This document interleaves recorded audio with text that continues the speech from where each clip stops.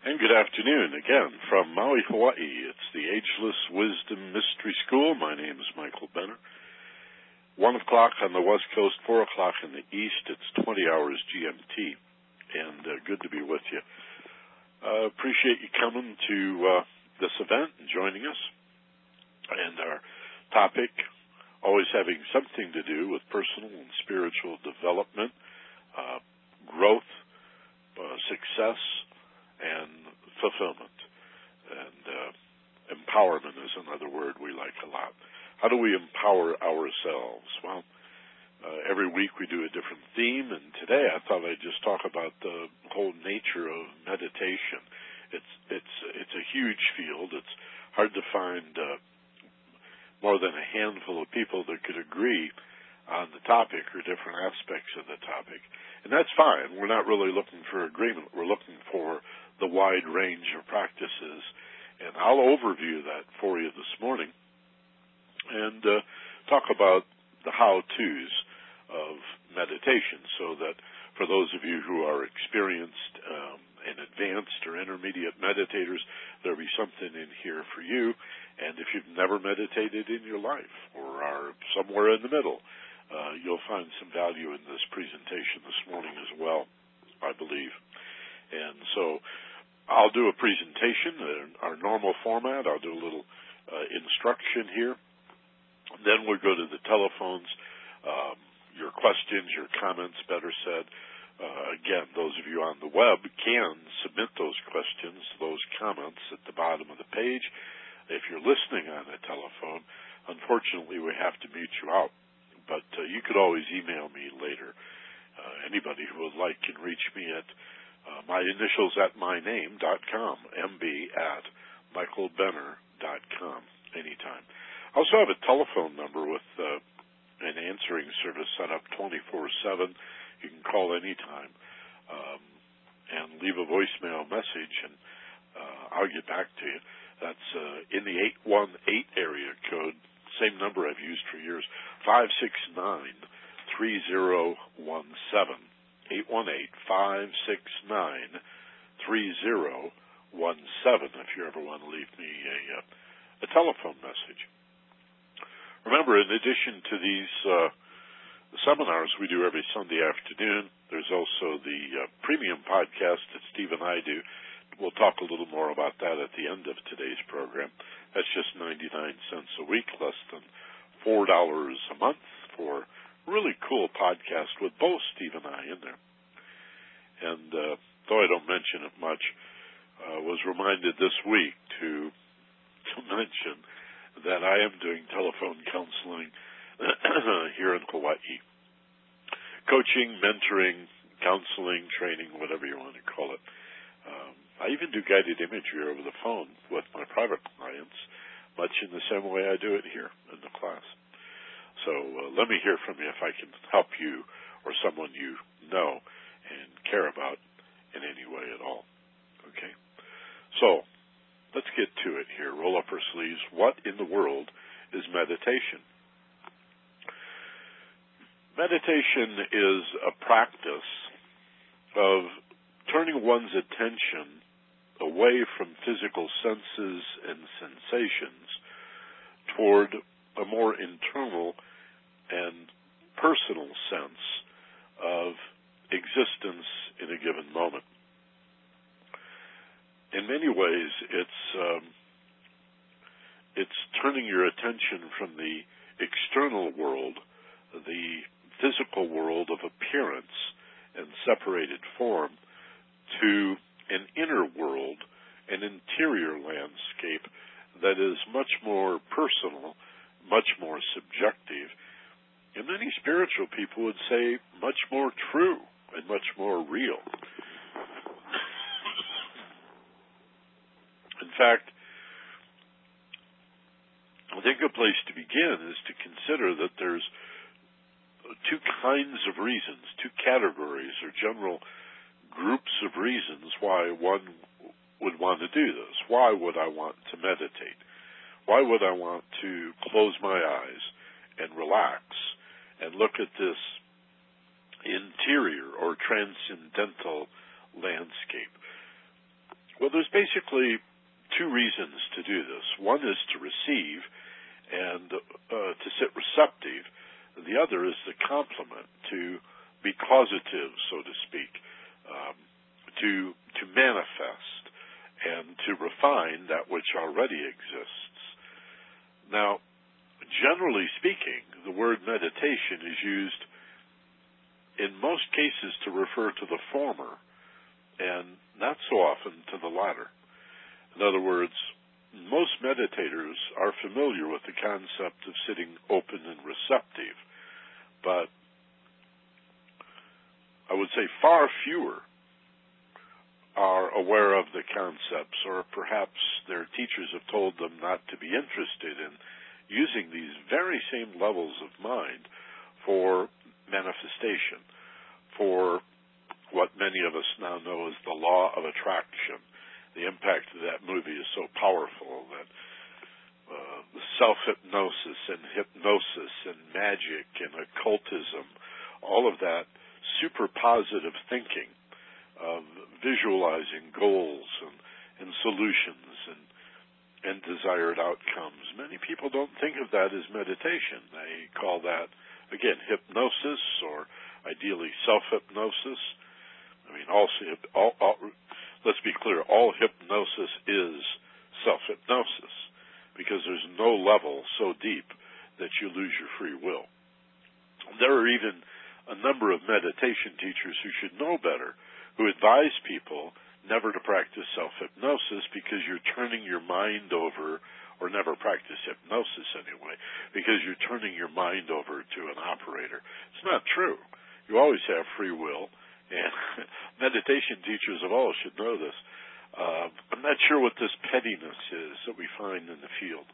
It's, I think, real important for people to begin to, well, if not unify, certainly harmonize these practices so that we can understand, at least in the simplest way, that life is a two-way street. And when you meditate, it continues to be a two-way street.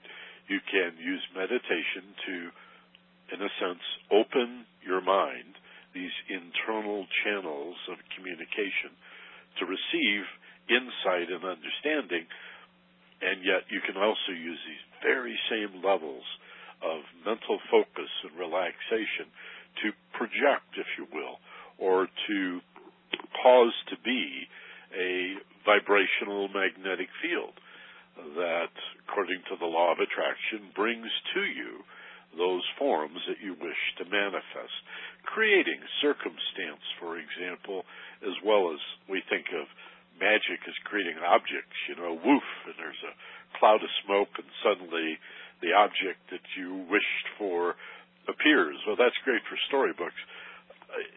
In fact, it works more like a conspiracy of circumstance and relationship, and what might sometimes look even like coincidence to help bring that about. But the ability to use consciousness in these meditative levels to manifest form and also refine form to improve the quality of something that already exists is at the heart of what we're talking about here. And in both cases, it's the self, the true self, that we hope will benefit from both of these practices. Sitting receptive so I can get more insight and understanding into what? Into me, into my existence, into my unique little corner of the universe. It almost goes without saying, and that's why I'm saying it, to point out the importance of understanding that it's always got to be about us. You don't use meditation to understand other people. You use it to understand yourself. And that's a very important shift.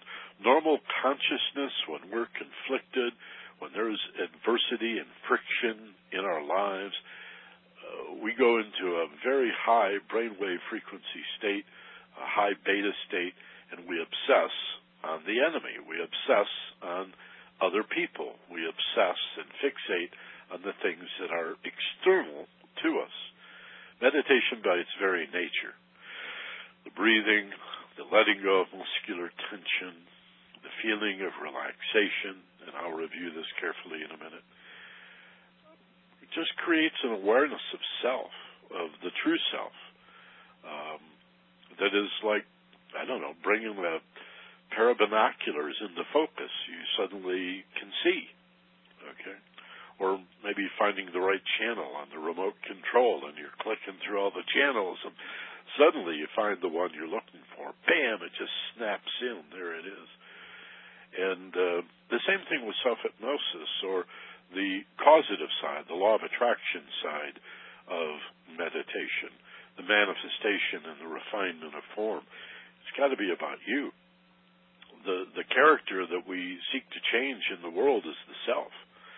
You can't use magic and manifestation to affect other people other than through the changes that you bring to the party. Okay? So it's always about you.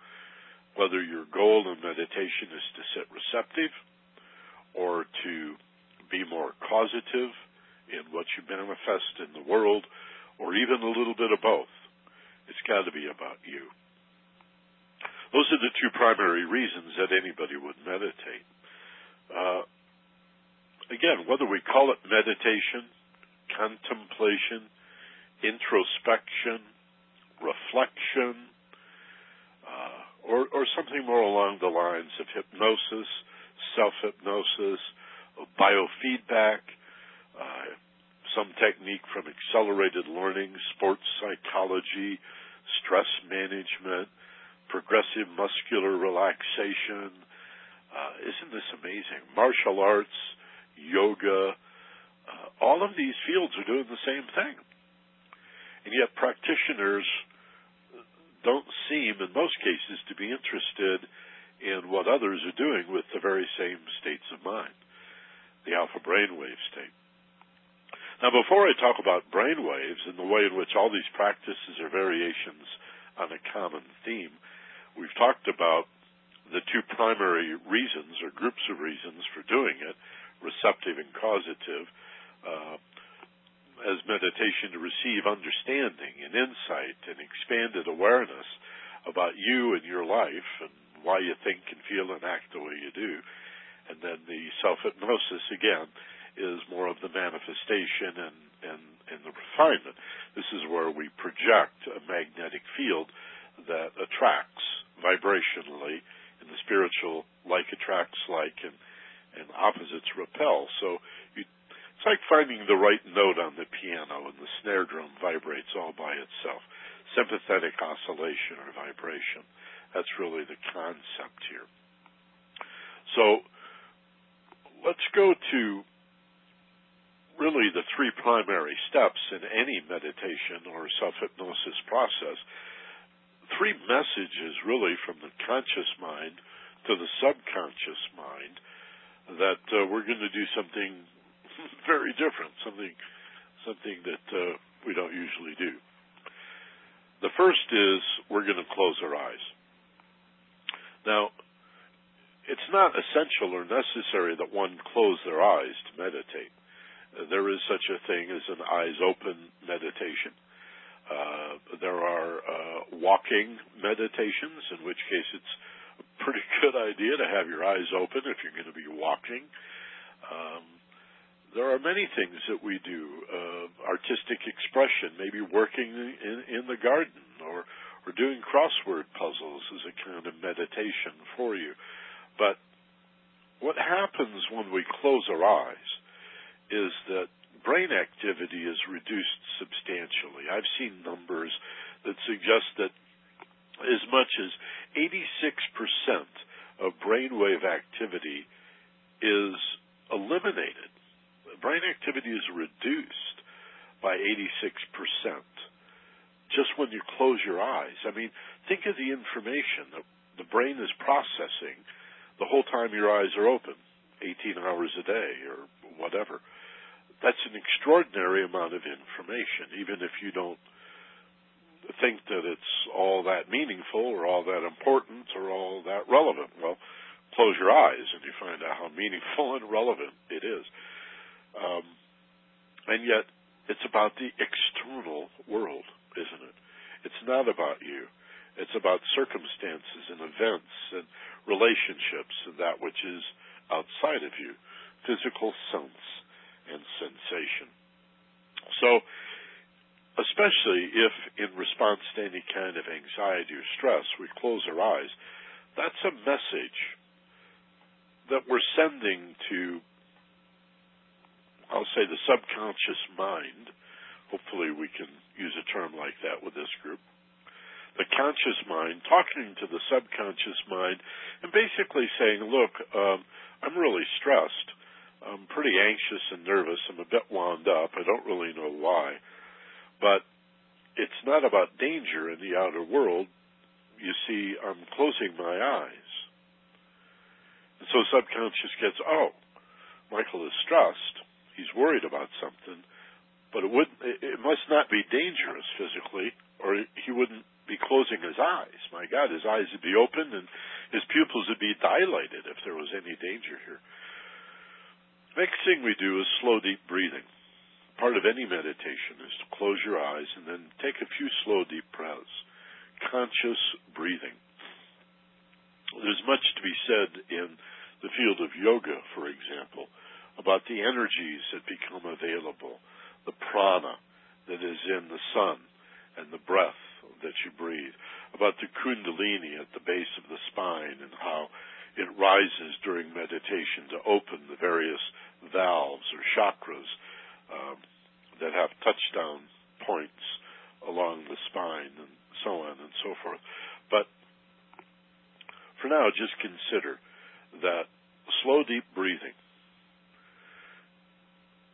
creates a sense of safety and relaxation. And that's like the second message that you're not in danger. I'm closing my eyes and look at my breathing. My goodness, if the stress that I'm experiencing were about any real danger, not only would my eyes be open, but I'd be breathing really fast and heavy, rapid, shallow breathing. I might even hyperventilate if I did it long enough without running or jumping or exercising. Okay, fight or flight. And then the third message is the letting go of physical tension part. If you relax muscles, especially as you exhale those slow, deep breaths, that's a third message to the subconscious mind. Higher self, conscious mind, speaking to the autonomic parts of the body that says, basically, you don't have to go to fight or flight. This is not about real danger. Look, I've closed my eyes. Message number one. My breathing is slow and deep. Couldn't be any real physical danger out there. And thirdly, I'm letting go of muscular tension. Three messages. I'm closing my eyes. My breathing is slow and deliberate. And I am releasing muscular tension. Three messages to the subconscious that this is not about anything external. There's no danger here. I'm really quite safe and relaxed. I can safely turn my attention to a more personal, a more subjective, an inner landscape, if you will, of my sense of existence and reality. Okay? I think that helps a lot. The next thing I want to talk about is the nature of induction, because I'm really surprised at how many so-called practiced meditators don't really honor the transition from normal consciousness into a meditative state, a lower brainwave state. Again, brainwaves I'll touch on in a minute. Most meditators will sit down and just begin to meditate. And if you interview them and they're candid with you, they'll say, oh, yeah, well, there is a transition period. It takes me a couple of minutes to feel like I'm really there. Well, in fields like self-hypnosis and hypnosis, we call this transition the induction, and we honor the transition. And I think it's a great idea for all meditators and practitioners of some sort of closed-eye relaxation process to pay attention to the transition, to have perhaps a special technique that we use to move from normal consciousness into these inner reflective states. Okay. Now, how you do that is up to you. For many people, it could just be to focus on the breath. Breath watching is an ancient and invaluable, very powerful technique to simply watch your breath, whether it's a mundane meditation or even a more advanced esoteric meditation. The use of the breath to create a concentrated, focused attention into the present moment is a very important concept. Some people will use numbers, chanting, repeating a word, a mantra, or it could just be a word as simple as the number 1, to say 1 repeatedly, or each time you exhale, say the number 1, or God, or love, or peace, or it could be some Sanskrit mantra that you've learned along the way, like Om, or Om Mani Padme Hum,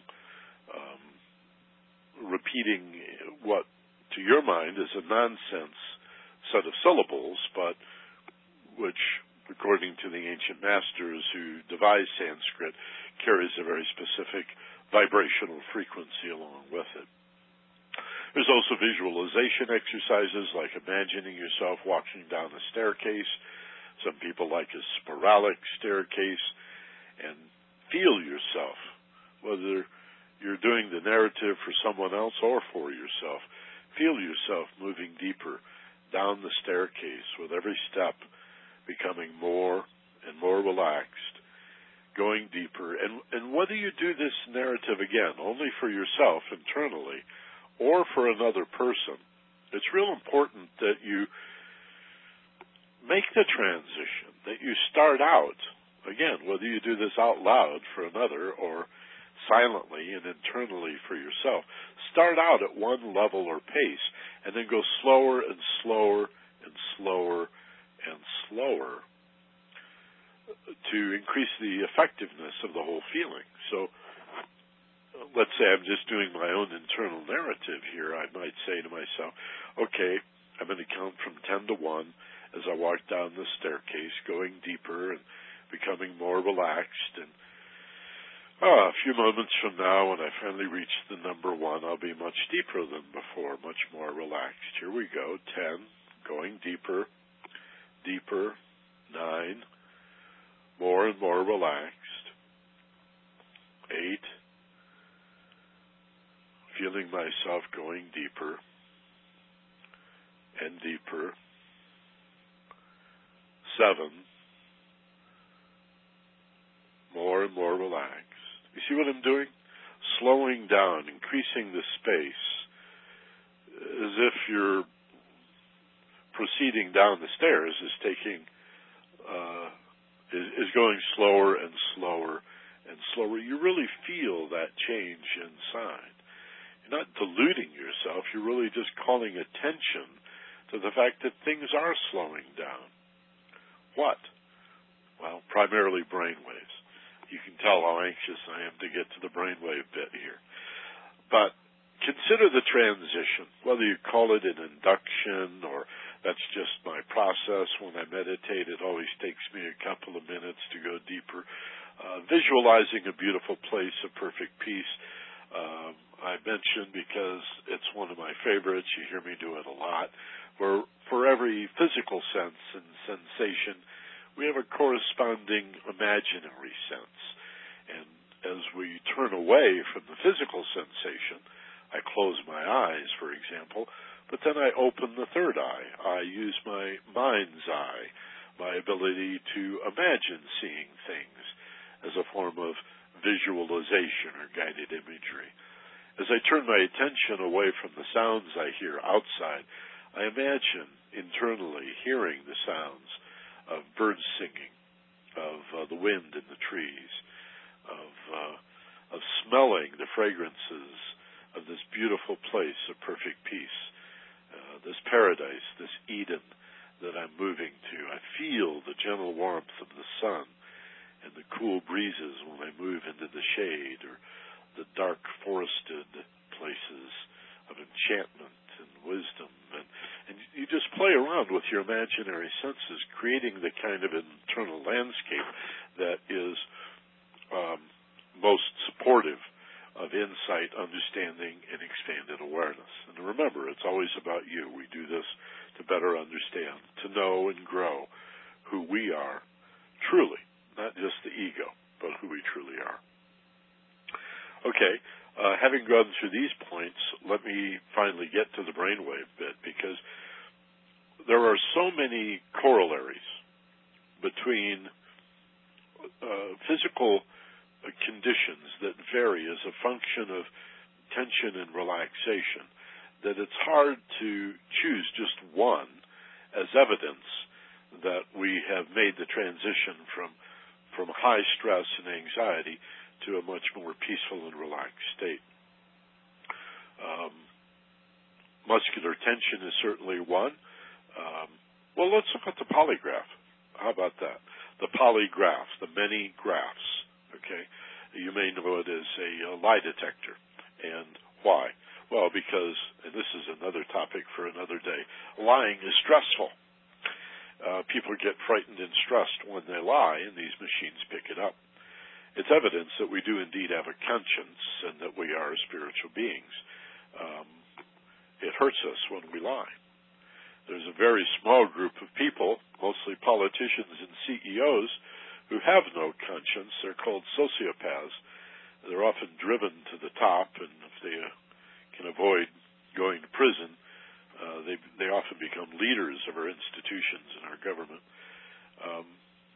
Their drive is without conscience. There is no sense of right or wrong. And these are people that could never apologize, and they have absolutely no interest in understanding themselves better. But this is probably a smaller group than you might imagine. Hope so, anyway. The numbers I've seen are real small, like 2 or 3% of Americans are sociopaths or psychopaths, people with just no conscience at all. I don't know the true numbers. Sometimes I think they're a lot higher than that. Depends on how much news I watch. So, and the polygraph or the lie detector, for most of us, lying is stressful, and that's what it's primarily used for. But look at all the corollaries here. Your heartbeat is measured because stress and anxiety increases the pulse rate. Feeling safe and relaxed reduces it. Blood pressure, for example. Tight muscles, fear and anxiety is carried in tight muscles that constricts capillaries. That raises blood pressure. So stress and tension can be measured by high blood pressure or low blood pressure.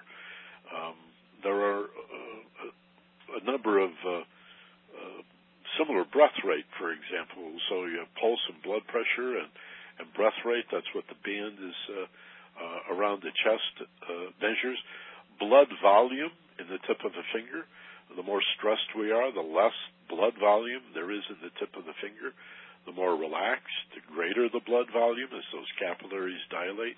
If you ever wonder why sometimes the tips of your fingers, your toes, or your nose gets cold, it's because you're stressed. And the muscular tension drives that blood into the center of your body, and your extremities get cold. So contrary-wise, then, when we meditate, when we relax, those capillaries dilate, and we feel the warmth. That's another thing that can be measured by a polygraph, is not only blood volume in the tip of the finger, but the temperature of the tip of the finger. Okay? And then lastly, although it should probably be listed first, is the brain wave. The electromagnetic signature that's being put off by the brain from conception, well, sometime in utero until death. The brain wave is the new standard for death. It used to be, can you fog a mirror, right? Now we can measure brain waves, almost 100 years now. In fact, I think it's just a little over 100 years that we've been able to measure brain waves. Well, suffice to say that the brain, as a result of electromagnetic responses, chemical responses in the brain, really gives off a radio signal. It's not very powerful. You need a very sensitive receiver with antenna right on the scalp to receive the brain waves. And, of course, it's not like radio in that you can listen to music or news or sports. It's just like static. It's the frequency that we're interested in receiving with an EEG, an electroencephalogram. It's the frequency, because what we find is that the more stimulated a person is, the more stressed and anxious and nervous they are, the more information, the more stimulus that's coming in through physical sense and sensation, the higher are these brain waves, and the more scattered and our thinking, the more easily distracted we are. And these upper levels, we move into fight or flight response, which is, again, you're in danger, know the enemy, know the world around you. In order to reverse that and know thyself and be true to yourself and discover and develop the essence of who you really are, you would have to feel safe and relaxed. These brain waves have to come down. Okay. Now, there are inexpensive biofeedback devices you can buy. I had a very effective biofeedback machine years ago that I bought at Radio Shack for $15, and it really worked.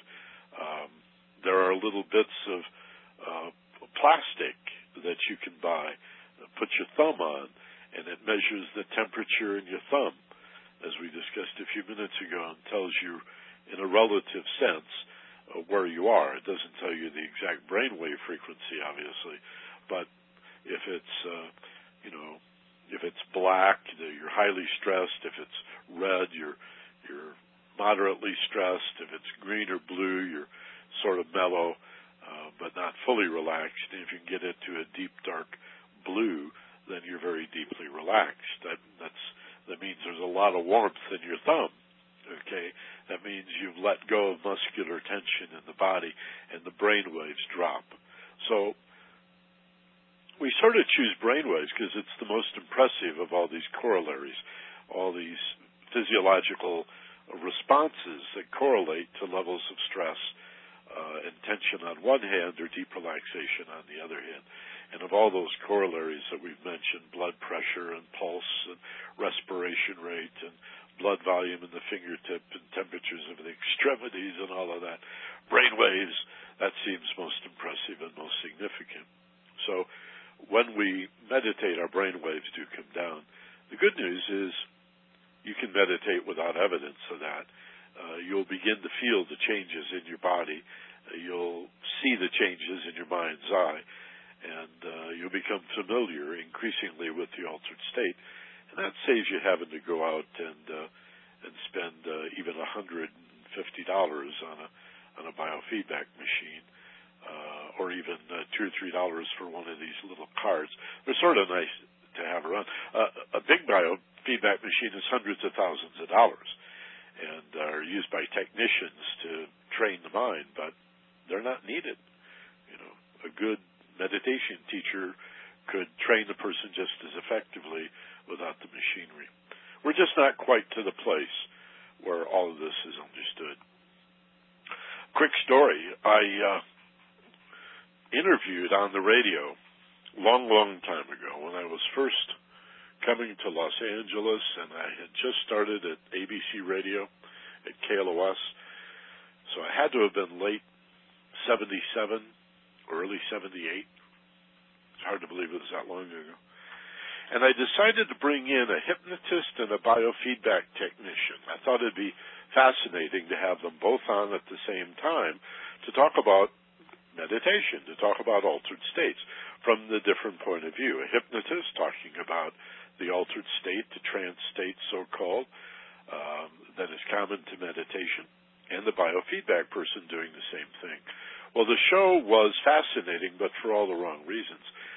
These people they had no idea what I was talking about. They were so parochial and so narrow in their point of view that neither had anything to say to the other. In fact, the hypnotist, I think the biofeedback tech was just confused. She didn't know what she was doing there. or what in the world does biofeedback have to do with this crazy hypnosis guy over here? And the hypnotist was I think even more upset. He pulled me aside after the show and railed on me for giving all these hypnosis secrets over the radio, like I was supposed to, honor some sort of code of secrecy and not spill the beans, and undermine his practice. And I've always felt, even as a young man, that these concepts are way too important to keep secret anymore. I understand the tradition of secret societies and all of that, but the world's in a very, very critical place, and I just think it's time for the truth to be known. People need to understand the nature of consciousness, the nature of suggestibility, the duality of the mind, and brainwaves, and these basic principles that we talk about every week here on the Ageless Wisdom Mystery School seminar and webinar here. So that didn't go too well, but I benefited from it. I think a lot of people in the audience probably benefited from it as well. So this is basically where I'm coming from, the need for all hypnotists to study meditation and all meditators to understand hypnosis, to recognize the variations and permutations on a theme, and know that any time that you close your eyes and relax, brainwaves are plummeting, brainwaves are dropping, unless you visualize danger. I mean, I suppose if you closed your eyes and relaxed, or tried to relax and breathe and replicate in your mind's eye the same danger that you have in the physical world, not much would change. But the idea is essentially to go to a safe place.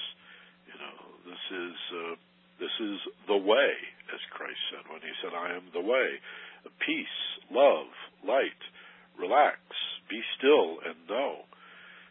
Recognize that admonition. Be still and know that I am God. What does that mean? Close your eyes and relax, and that can be one of your primary projects. But doesn't it make sense that a technique or a set of techniques called meditation or contemplation, if that could be used to know God, couldn't you use it to better understand yourself? Couldn't you use that same level of mind to get a sense of your emotional feelings and why you feel the way you feel? In fact, couldn't you, in a very practical way, learn to use these same low brainwave states of deep relaxation and inner peace to do a better job on your homework when you're in school, or to solve a real-world problem, maybe even to find your keys? I mean, what if the next time you're not sure where your car keys are, and you start running around frantically looking for the car keys and throwing things around and blaming the dog, because we always do. The dog must have taken my keys. Wait a minute, I don't have a dog. Oh, well, the cat ate it. I mean, and brain waves are going higher, and we're getting overstimulated, and less and less of the brain is available. What if you just took a slow, deep breath and sat down? I know it's counterintuitive, but what if you did? And relaxed. And the brain waves come down, and the number of thoughts competing for your attention, the madness of that monkey mind begins to shift and change. And now there's only 10 ideas in your head, and now there's only 4 or 5, and now we get down to 3 ideas or 2 ideas. Wouldn't it be a lot easier in that state to remember where the keys are? You see?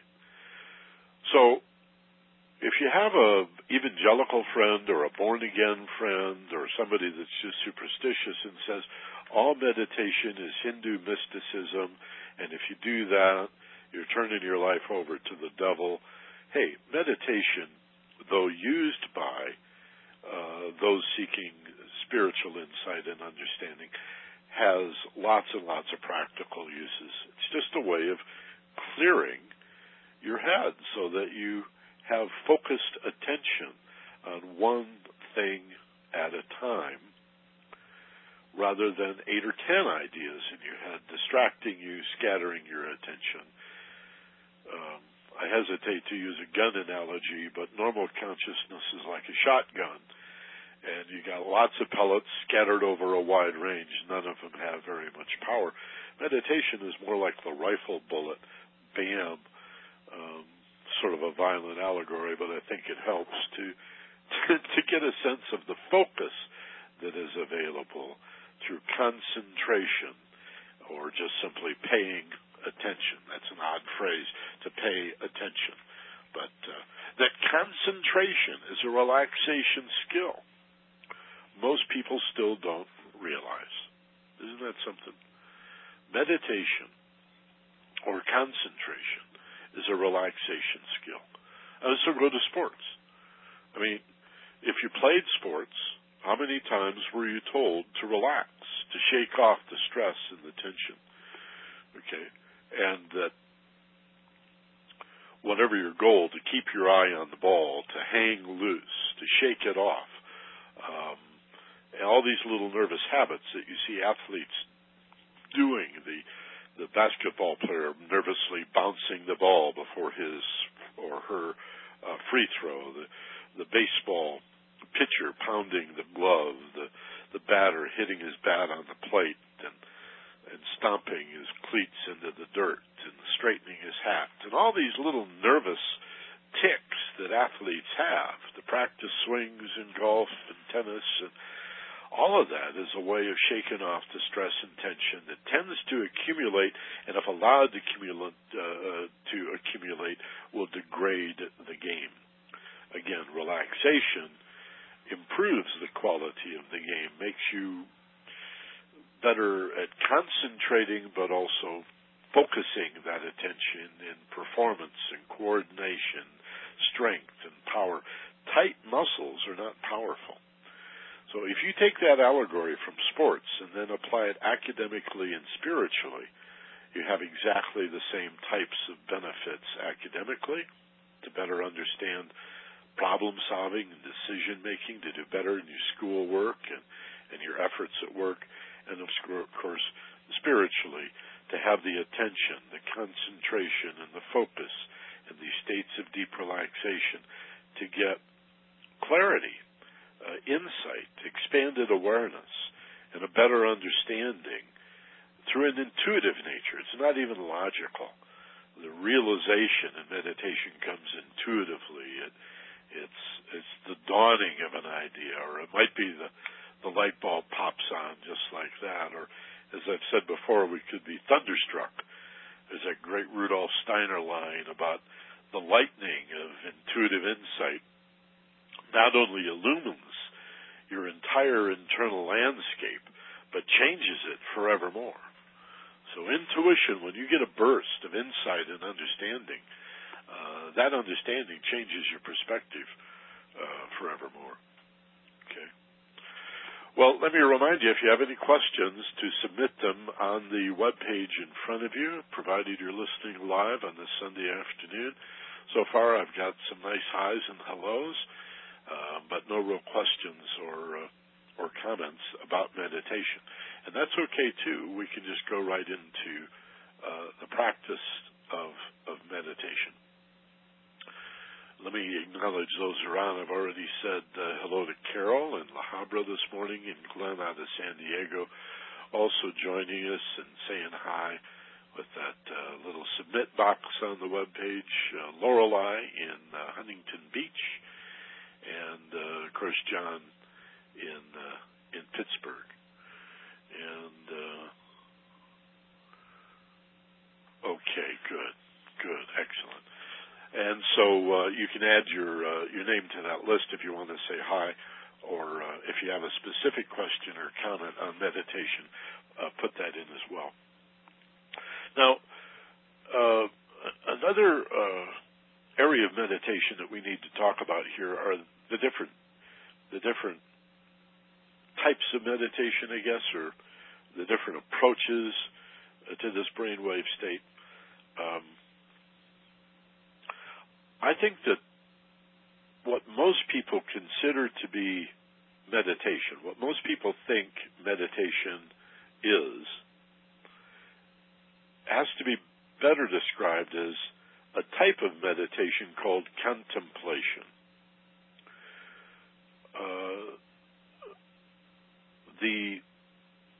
The contemplative, the use of the word contemplation is a noun meaning one who contemplates. The contemplative. One who contemplates, the contemplative, is a mystic who seeks a union, a yoga, or a communion, a merging experience with the spiritual oneness of all things. And he or she does that by emptying the mind of form, by creating first mindful detachment, and then even if they use a mantra, a chant, a phrase like Om Mani Padme Hum, or just Om as Aum, or any other Sanskrit mantra, maybe a mantra that was given to them by a teacher, or a Western meditator just saying one, or God, or Christos, or love. The chanting or the internal silent repetition of these words can create an ascension, an approach that you feel in your body and experience in your mind as light and insight and understanding, a great expansion of awareness. But in contemplation, the ultimate in cosmic consciousness, the ultimate in merging, requires that at some point we drop all of those words, for words like thoughts or feelings are really forms, and the spiritual oneness of all things is without form. This gets into the esoterica of what we mean when we say no thing as opposed to nothing. Seems a little like a riddle, but nothing is an empty set, zero. No thing, nothing, means there's nothing in there. But the no thing is a way that mystics have talked about the ultimate presence of the only thing as no thing, but as a unified field, not a thing, not a form, not a shape. I mean, Einstein should have made it clear, to those who study anyway a little bit, that there's only energy and mass, energy and material stuff. That's really all you have to work with, and they're really convertible. They're really two forms of the same thing. So we have a universe of things, of objects, of forms, including even your thoughts and your feelings and words that you might use. Those are forms, they're things that to a mystic would eventually, even though it brings you up toward a sense of oneness, eventually it would stand between you and the ultimate in merging, in yoga, in union or communion.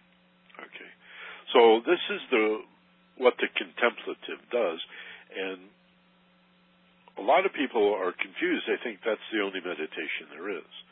And so many people will say, well, I've tried meditation and I can't do it. I said, you can't do what? It's like saying, I tried breathing. It doesn't really work for me, you know.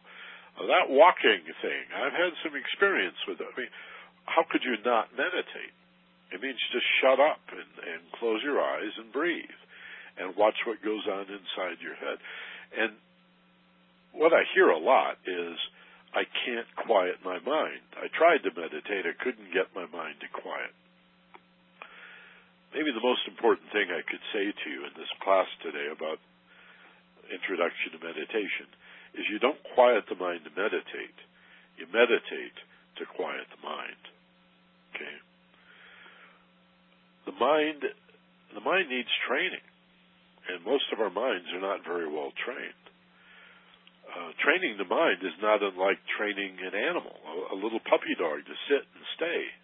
The mind has its own will. It's willful. It's mischievous. it doesn't want to sit and stay. It wants to go and run and jump and get into trouble and be inquisitive and curious, and that's fine for much of the day. And then there's other times when we want to apply the mind to a task, to solving a problem or making a decision, some purposeful thing like reading or solving a math problem. But then there are these reflective states that we can collectively call meditation.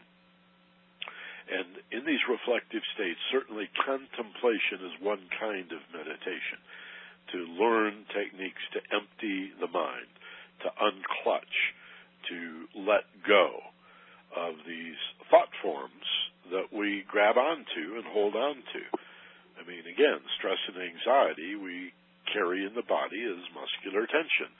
Tight muscles, that's where those fists come from. You know, a fist wasn't designed to hit something. It's evidence of holding on. That's where it came from. And meditation is a letting go of that muscular tension so that the attention can turn from muscular tension to an awareness of what's going on mentally and emotionally.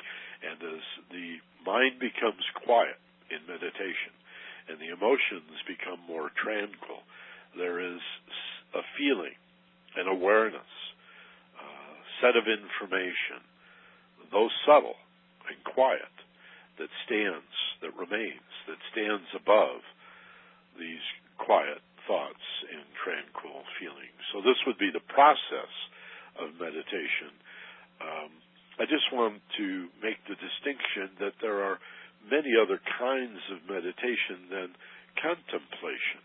And to believe that the only way to meditate is to contemplate or completely empty the mind is to have a grasp on one central part of what meditation is about.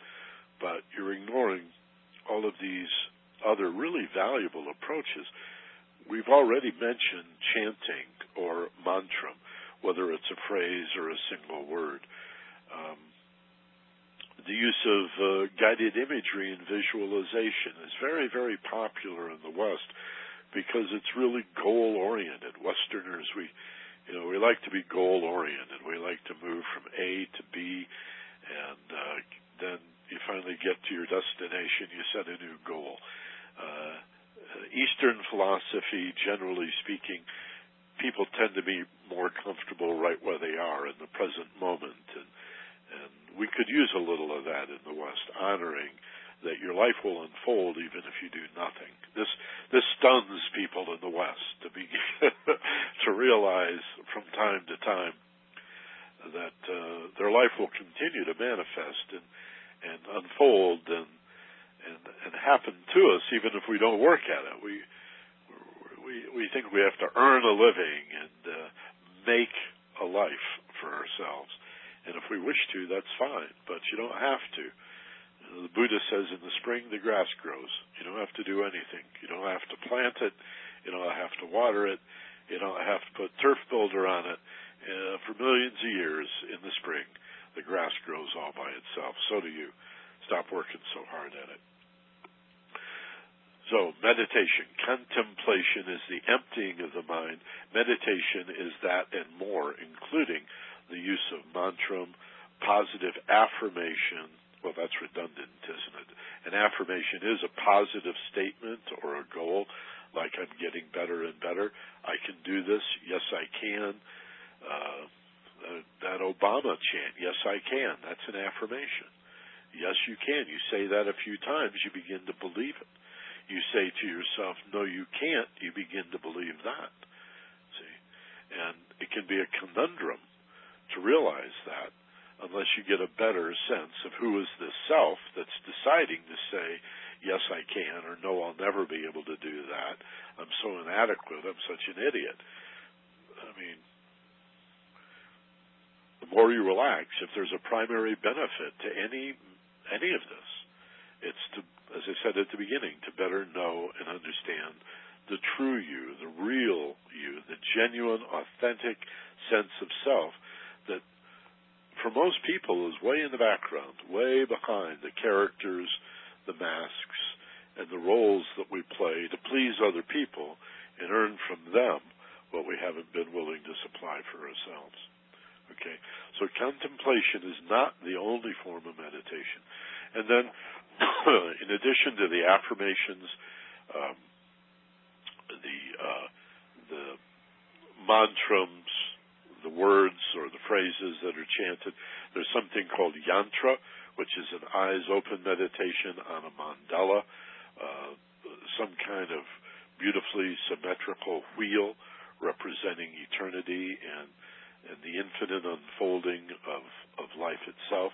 To stare at that yantra is similar to a verbal or auditory mantra. But I hasten to go to the guided imagery and visualization. There's not much of a difference between using the mind's eye as guided imagery and using it as visualization.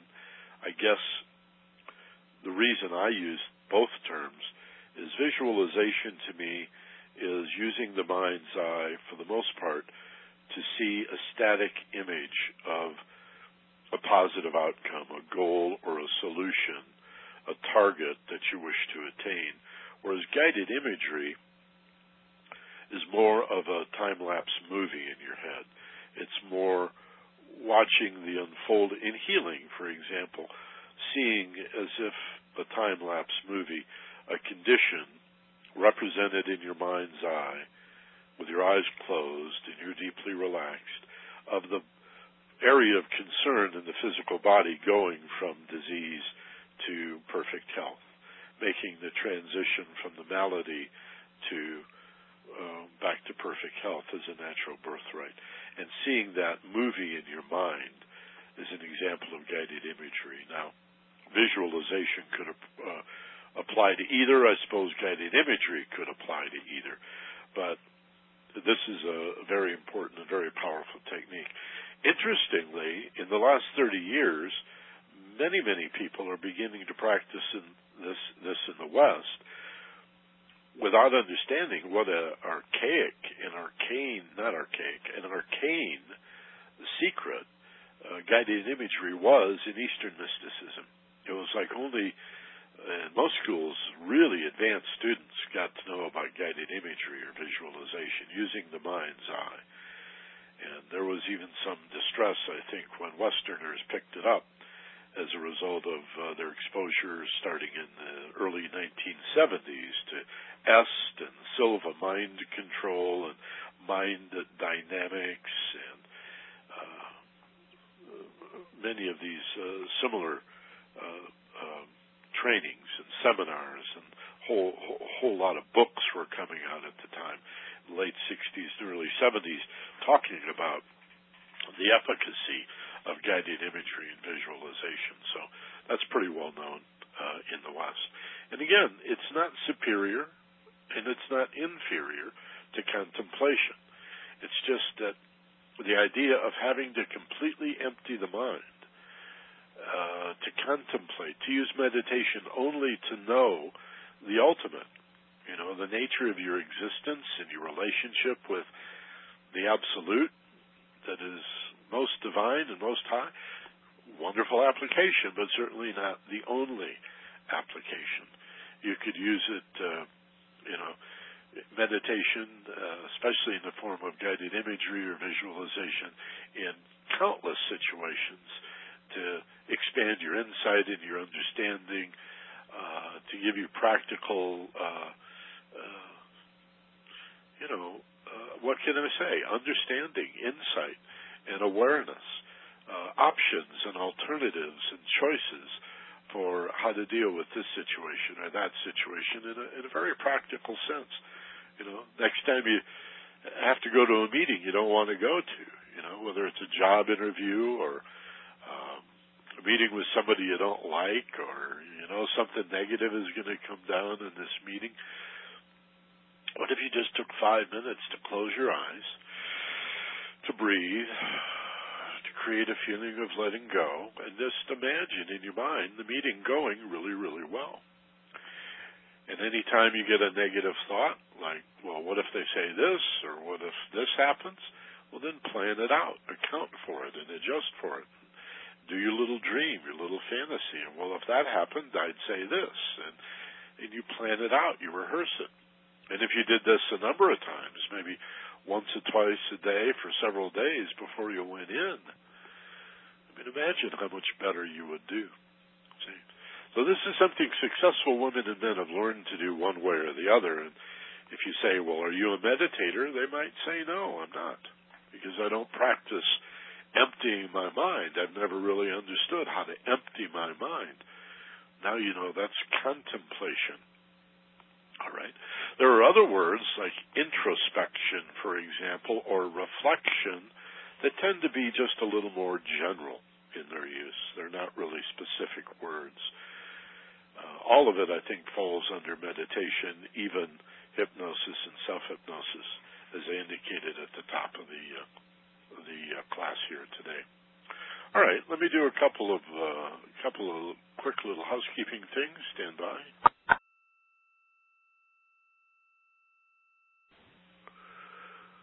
Okay, and just wanted to see if we have some new people. Patricia in Los Angeles. Hello, Patricia. It's nice to hear from you. And she says, one of the things that I use meditation for, this is Patricia in LA, is to contemplate existence, the nature of existence. It helps to put life in perspective. And out of Cerritos, Karen, or no, it's Kareem in Cerritos says hello, and hello to Kareem too. Good, we have a wonderful class today. Nice turnout both on the web and on the telephone.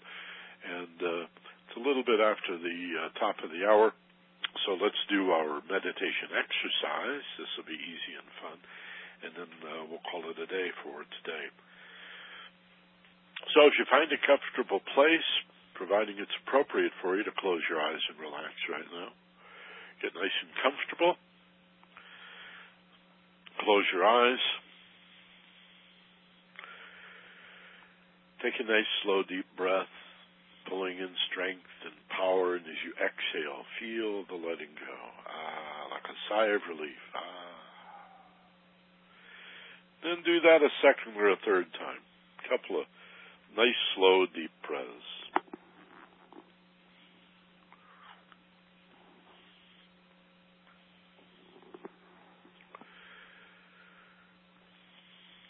And as you allow your breathing then to fall back to its natural rhythm, allow the body to breathe itself, all by itself. Continue to feel the letting go. The sense of muscles relaxing and unwinding, stress, pressure, tension just falling away. And tell yourself silently and internally that you are in charge. Say, I'm in charge of the letting go. I'm in control of the letting go. And you can imagine yourself walking down that staircase, going deeper and more relaxed. And I'll count for you 10 to 1, but you could do it as easily as you step off 10 and begin moving down the staircase, going 9 deeper and deeper, 8, becoming more and more relaxed, 7 as you go deeper and deeper, 6, moving down the stairs, feeling safer and more relaxed as you go deeper and deeper, 5, more relaxed, feeling safer, 4. In a few moments, when I finally reach the number 1, you'll be much deeper than before, much more relaxed. 3, such a beautiful staircase. Feeling safer and more relaxed. 2, going deeper. Such a wonderful feeling of safety. So relaxed. One, as we step off the staircase, and imagine yourself moving through a set of doors, outdoors, into the most beautiful garden or paradise that you can imagine. And don't work at it. Just let it unfold in front of you. The feeling you're making it up by allowing it is the right feeling. Just see trees and bushes and flowers and hedges and vines and really big trees and some beautiful ornamental trees. And look at this beautiful path that you just meander down this path, moving slowly into a paradise of your own making. And you allow my voice to guide you as you go deeper into this place of perfect peace, this beautiful place of ideal relaxation. And while you allow my voice to guide you, notice how easily you can hear birds singing. And of course, the feeling you just made that up is exactly right. Do it again. Hear the birds singing. And if you listen just a little more carefully, you'll hear the wind in the tops of the tallest trees. And begin to feel that wonderful feeling you felt before when you were far from the highways and the roads, and even farther from the cities. It mattered less and less what time it was or what day it was. It instead was replaced by just a wonderful feeling of being right here in this beautiful forest or meadow or woodland or prairie or beach, perhaps high in a mountain, maybe deep in a valley. Dream it up. Have some water here. A little lake or a pond, perhaps a little stream spilling down a hillside. You could have magnificent waterfalls, cascades. Dream it up. It's your place. And it can become more beautiful and more peaceful every time you return. And then find a spot to sit. And feel yourself sitting as if upon the earth in this beautiful place. As if you could imagine yourself rooted into the earth, plugged into the ground. Imagining how a tree or a bush or a flower or a single blade of grass might feel to be rooted into the common ground of the one life. Feel your connection to the earth as you sit upon it, allowing my voice to lead you in this beautiful, beautiful place of ideal relaxation and perfect peace. At the same time that you feel rooted into the earth, imagine on the very top of your head a kind of a funnel pointing down like an upside-down wizard's cap that tapers into a point at the very top of your head. And imagine that that is a kind of a funnel, a vortex, for a gentle downward precipitation from spirit into matter. The precipitation of spirit, a gentle rain that comes into the top of your head and begins to fill your body, with a beautiful light and a feeling. Already you can begin to feel in your body like a battery being slowly recharged, revitalized, and re-energized.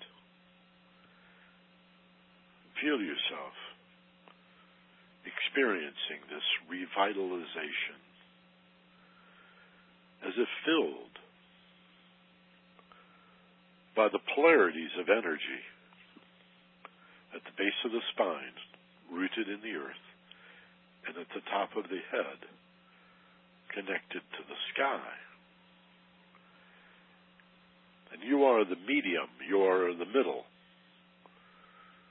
between earth and sky, between matter and spirit. And like a battery plugged in on both ends, you just feel yourself gently becoming more peaceful. Your thoughts, without any effort whatsoever, become more gentle, more coherent, more peaceful, safer, and more relaxed.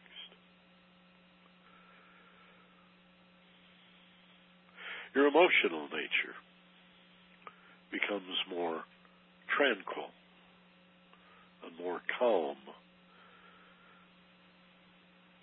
as if the often choppy waters of emotions are becoming smooth as glass, like the surface of a glass lake, so calm you can feel it, so peaceful. No more disturbance, just tranquility replacing emotional disturbance in your feelings and your thoughts. Physically still, emotionally calm, mentally quiet, revitalized and energized, as if there is a glow or an aura around you that expands effortlessly. And of course, you allow that expansion. You offer up and give away freely this energy. For the more you give it away, the more you receive, and thus you enhance the flow. To hold on to love and light, as if it were a possession or needed to be held on to, would slow and stop the flow, don't you see?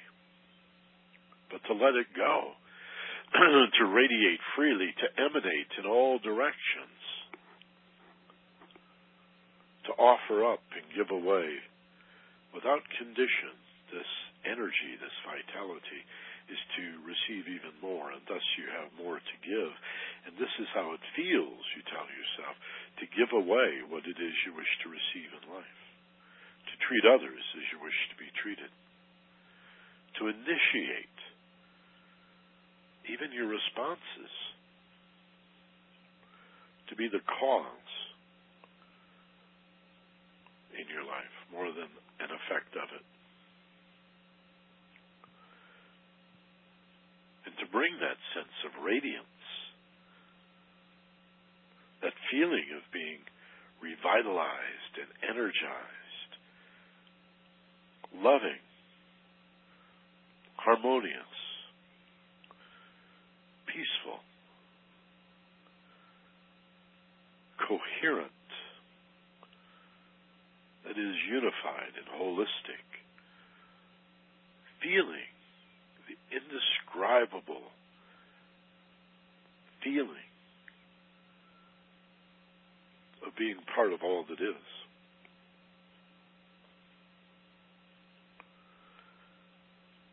Resisting the That's not the right word. Letting go of any attempt that the mind might make to find words for this, let that go.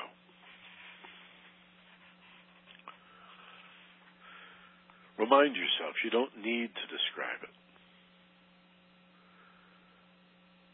You don't need to have the words for it. You don't even need to understand it at this point.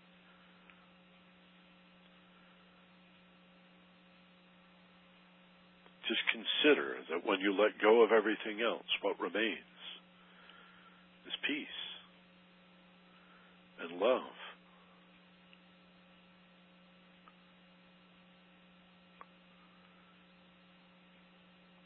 And its primary relationship with truth and understanding. This is truth. This is understanding. Peace and love. And when you let go of everything else, this remains. When you let go of everything that is not peace and love, the truth remains. So you don't have to hold on to it. It's the truth. You don't have to carry it with you. It's everywhere, equally present. Peace and love. Your ground of being.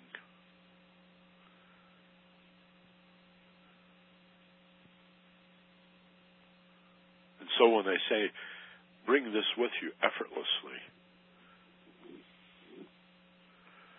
know how effortless it is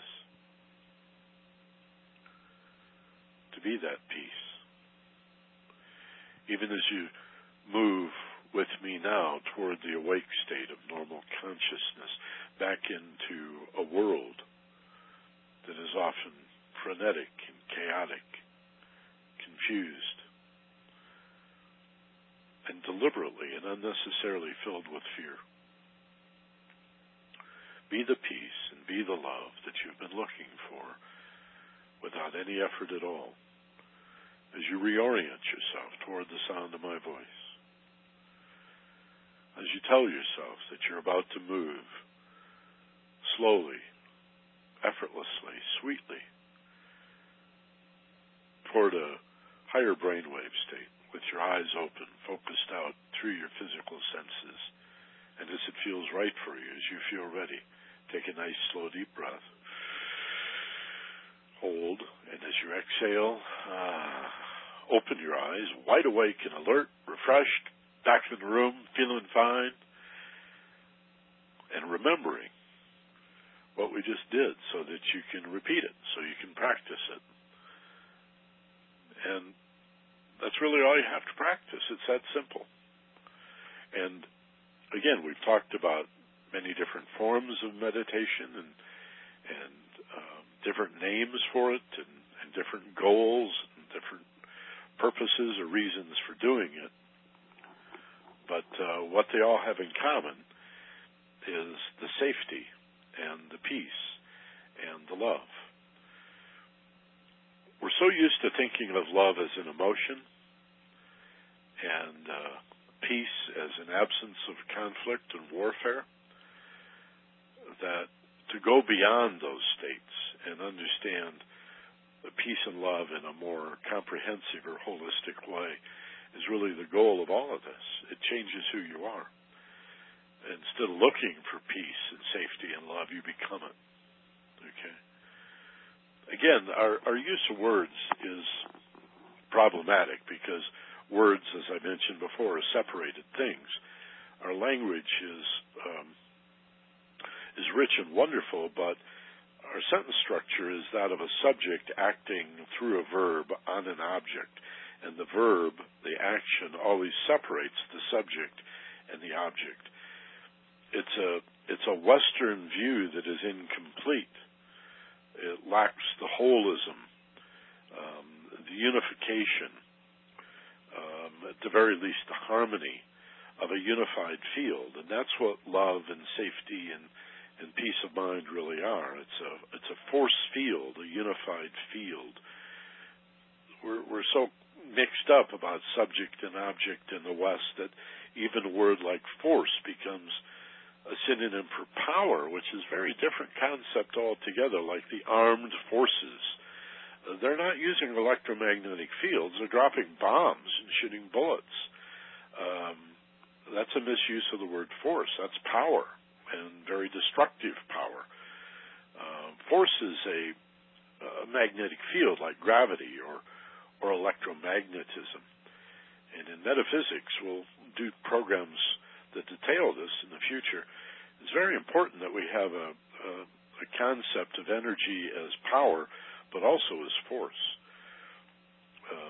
We see this in electricity, in Ohm's law, for example, where amperage is the volume of the electricity, but voltage is the electromagnetic force, or the push, or the pressure behind it. In metaphysics, we have the same thing. Ideation, ideas, thoughts, our mental nature is an energy, a power, but the force is our emotions and our passions. And above all of that, as consciousness, is this unified force, this unified field that we access when we quiet the mental nature and tranquilize, if you will, calm the emotional nature and make still the physical nature. Then we become aware of this unified magnetic field, the force, if you will. You know, the force, Luke, the force. I feel a disturbance in the force, this everywhere equally present electromagnetic nature. You know, the best idea in the world is not going to go anywhere. It may be full of power and light, but it's not going to go anywhere if you don't care about it. And above emotional caring is a spiritual longing or caring, a subtle, unified field that we can access. That's peace. That's safety. That's love. Okay? That's the single point of stillness. So, hope you enjoyed that. Remember, everybody who meditates is a beginner. So we're always beginners. I've been meditating for, 34 years now, okay? And I'm a beginner. 34 years of meditating, I tell you, I'm just a beginner. But if I had begun yesterday and felt like a beginner, I would be just as encouraged and excited. When you don't know what to do, whenever you're confused and not sure what to do, close your eyes, take a breath, and go to your place of perfect peace. Okay? Everything after that is just a matter of practice and refinement. You'll become more and more skilled. But now you've got something to do whenever you're confused and don't know what to do. You may want to write it down and put it on the wall. Whenever I'm confused and don't know what to do, close my eyes, take a few slow, deep breaths, and as I exhale, feel the letting go. Those are the three primary steps. Start buying books on meditation. Start talking to other people about meditation.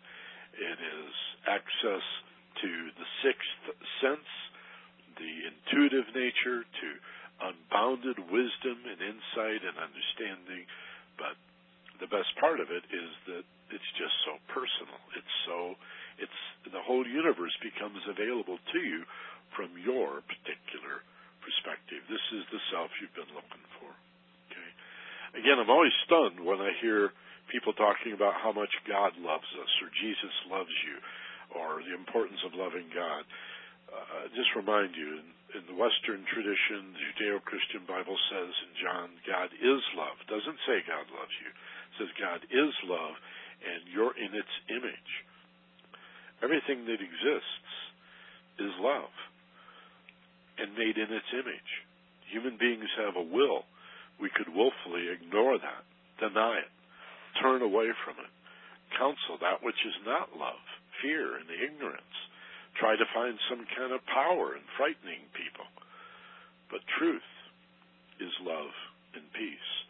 And it's not just that the love you've been looking for is inside you, it's that you are the love you've been looking for. And these are the states of mind to realize that, to manifest it practice it on a daily basis.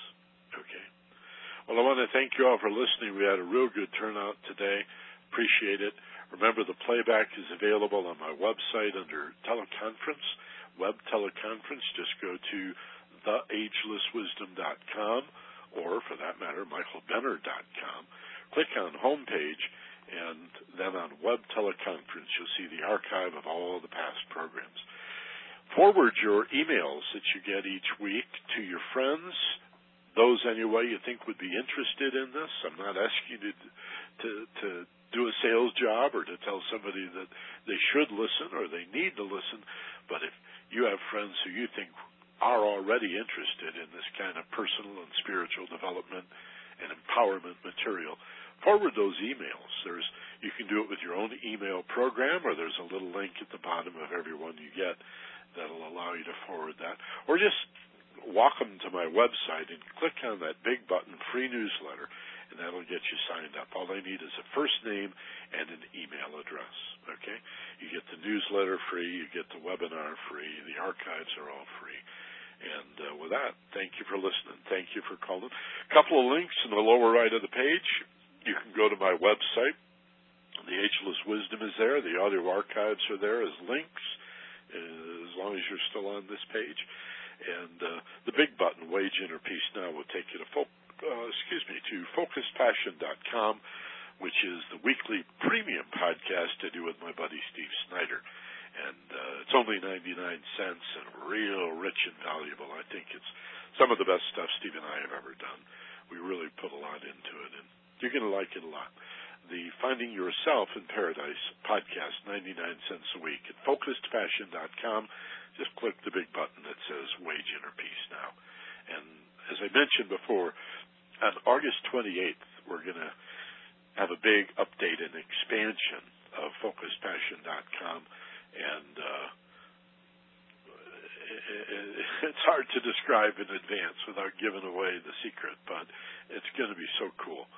A big expansion on August 28th, so we'll tell you more about that. And if you haven't signed up and you got a friend who wants to sign up, I'll tell you, do it now. There will be a lot of benefits in being on board already once we do that.